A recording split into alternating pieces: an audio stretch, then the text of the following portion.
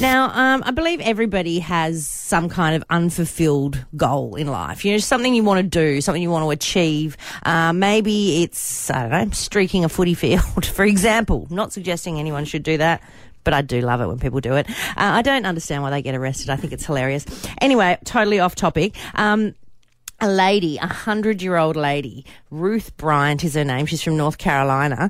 Her goal or her unfulfilled desire, something she'd always wanted to experience in life, she finally got to experience.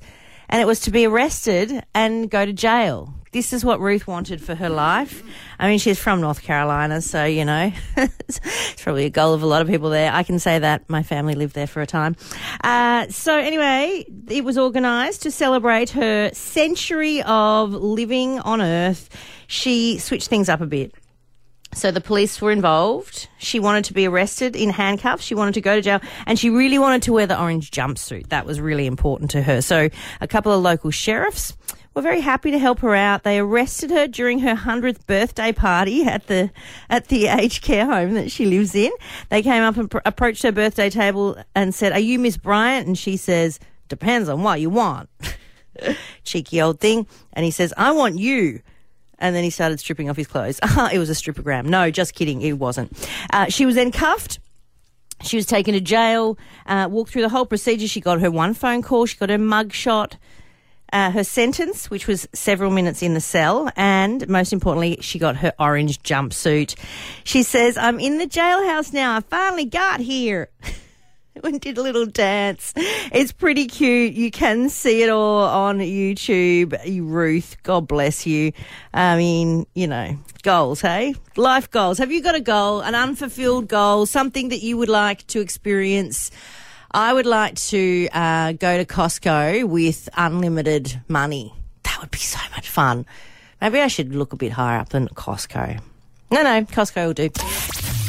So I haven't updated you for a while on how my quitting smoking is going because I've fell off the wagon, the smoking wagon. So that's what you say when you fail. Your foot fell off, yes, and then you got to get back on again. Yeah, that's what it is. So I did really well for that first week. Just stopped, went cold turkey, went Monday, Tuesday, Wednesday, Thursday, Friday. Then that weekend I went to the pub. So fail there. Had a couple of drinks, bought a pack of cigarettes. But went, no, you know what?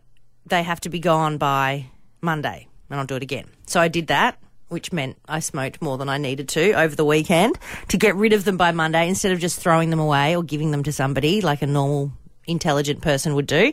And then the following week, which was week before last, I believe, I was bumming the odd one here and there. Yes, that person at work.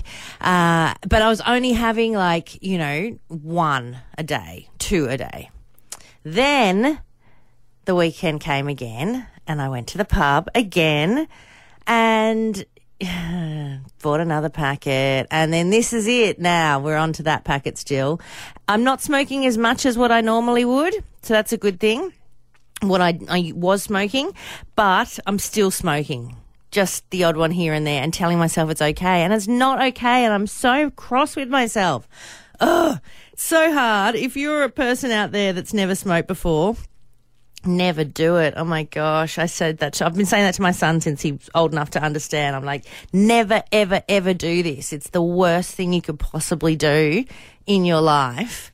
I mean, even though I started smoking back when they were still advertising for cigarettes and they were, a couple of bucks a packet and now they're close to 50. Well, they are 50, some of them. It's the dumb, oh my gosh, I'm not a dumb person. How do you do this? If you've got any tips on how to quit and really stick with it, I would absolutely love to hear from you on 13, 12, 16 because I've had enough of this and I don't want to do it any longer. Now, I love Survivor. I make that very clear on an almost daily basis. And Australian Survivor All-Stars on at the moment, I'm going to say the best season of Australian Survivor that I've ever seen. I'm loving it so much, and I know plenty of you are as well. Now, last night's episode obviously was incredibly emotional when we saw Lee Castledine have to leave the game early due to his mother suffering from a stroke, which she eventually did pass away from, and it was just brutal to watch. So sad. Anyway, I thought I would chat with Nick after watching last night's episode. Now, Nick, you got eliminated, last week in TV time.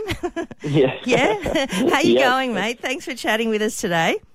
No worries. Yeah, look, it's been a week in TV time, but it's been, 6 months or so in normal time, so I think I've dealt with it by now. Yeah, good. How did you feel watching last night's episode, though? Obviously, you weren't there when, Lee received this news from home. I imagine it's just a horrible thing to have to experience, particularly because your emotions are probably, way bigger than what they normally would be in that instance. It's really sad. It's one of those things we've been dreading for a while, waiting to kind of see the episode, but no matter how prepared you are to know what's going to happen, nothing could prepare you to actually see it. Lee and I have had such a crazy relationship over the last 4 or 5 years through Survivor, and I really wish I was there to kind of be there for him in that moment because, I'm someone who, my mother passed away, she had a stroke and then she kind of it was like a gradual decline from there. And I really wish I could have been there for him. But Lee is one of the most amazing people you'll ever meet. And he handles everything with such class and dignity. And I think last night we got to see a little bit of that. So our thoughts are with Lee, I'm sure. Absolutely. And is there going to be an opportunity for all the tribe members to come back together again? Is there going to be like the Americans do where they have the big live finale episode? Yep, so we've got the reunion coming up with the finale and, everyone will be there. And I think it'll be a chance for us to kind of settle some scores and hash out some ideas, but also, get a chance to get around Lee as well because I think it's crazy that Lee has played so many days of Survivor and he's never had his torch snuffed. Do you believe that? Yeah, wow. That is incredible. I didn't realise that. No, that's amazing. And how are you feeling about having your torch snuffed? Yeah, look, I am so proud of the game that I played. Like, if you had told me before I went out to play All Stars that I was going to get to play 28 days and be involved in so many epic moments, I would have signed on the dotted line straight away, even knowing that I went the day before the merge. Yeah. It's one of those things that, God, I thought I was going to be the first person voted out because of my reputation. So 28 days, I'm pretty happy with that. I wish I could have gone all the way. But, and I love the Little Rascals alliance that you had going with Shonee and Harry. How good is Shonee in these challenges? She's won 2 individual immunity challenges now. It's incredible. Shonee and Harry are the best, but Jesus Christ, seeing Shonee last night tread water for 2 hours, it's so funny. One of the things I actually did to prepare to go out on Survivor was I tried to tread water for as long as possible. I think I got to 20 minutes, and that was using both arms. There's no way I could have done that. And it just shows that she's an absolute dark horse.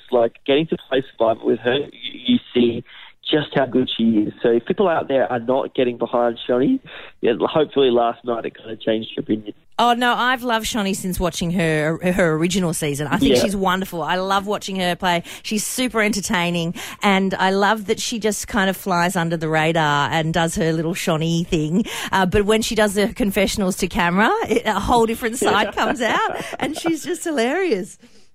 She's great, and she's such a good friend now. We chat all the time, and we're looking forward to hanging out in Sydney in a couple of weeks and just kind of celebrating one of the best seasons that's ever been. Okay, so where it stands in real time, not TV time, nobody knows who the winner is yet. Is that correct? That's right. Wow. Okay, so we all do get to find out at the same time as all of you. Yeah, it's going to be exciting. Oh, it's so exciting. All right, who's your money on? At the point where I left the game, I had my money on Shonee or AK. So, hoping for them to kind of pull it through. All right, well, let's see what happens. Fingers crossed for everyone still left in the game for Shonee on. Well, I've been a fan of David for a long time. I think he's a great player, and I think he deserves the win because of his play. Some of the things that he's created, particularly during this season, I honestly, that thing he did involving Matt and 2 different tribes and that was mind-blowing. I couldn't believe he pulled that off and thought, look, that's amazing play. So I think he should win. He's got his finger in every pie, doesn't he? He sure does, the golden god. Hey, Nick, well, thank you. I'm sure you're a teacher. I'm sure you've got a classroom to get to, so I'll let you go. I appreciate your time, mate. Thanks so much for having a chat with us. Thank you so much, and I hope you enjoy the rest of the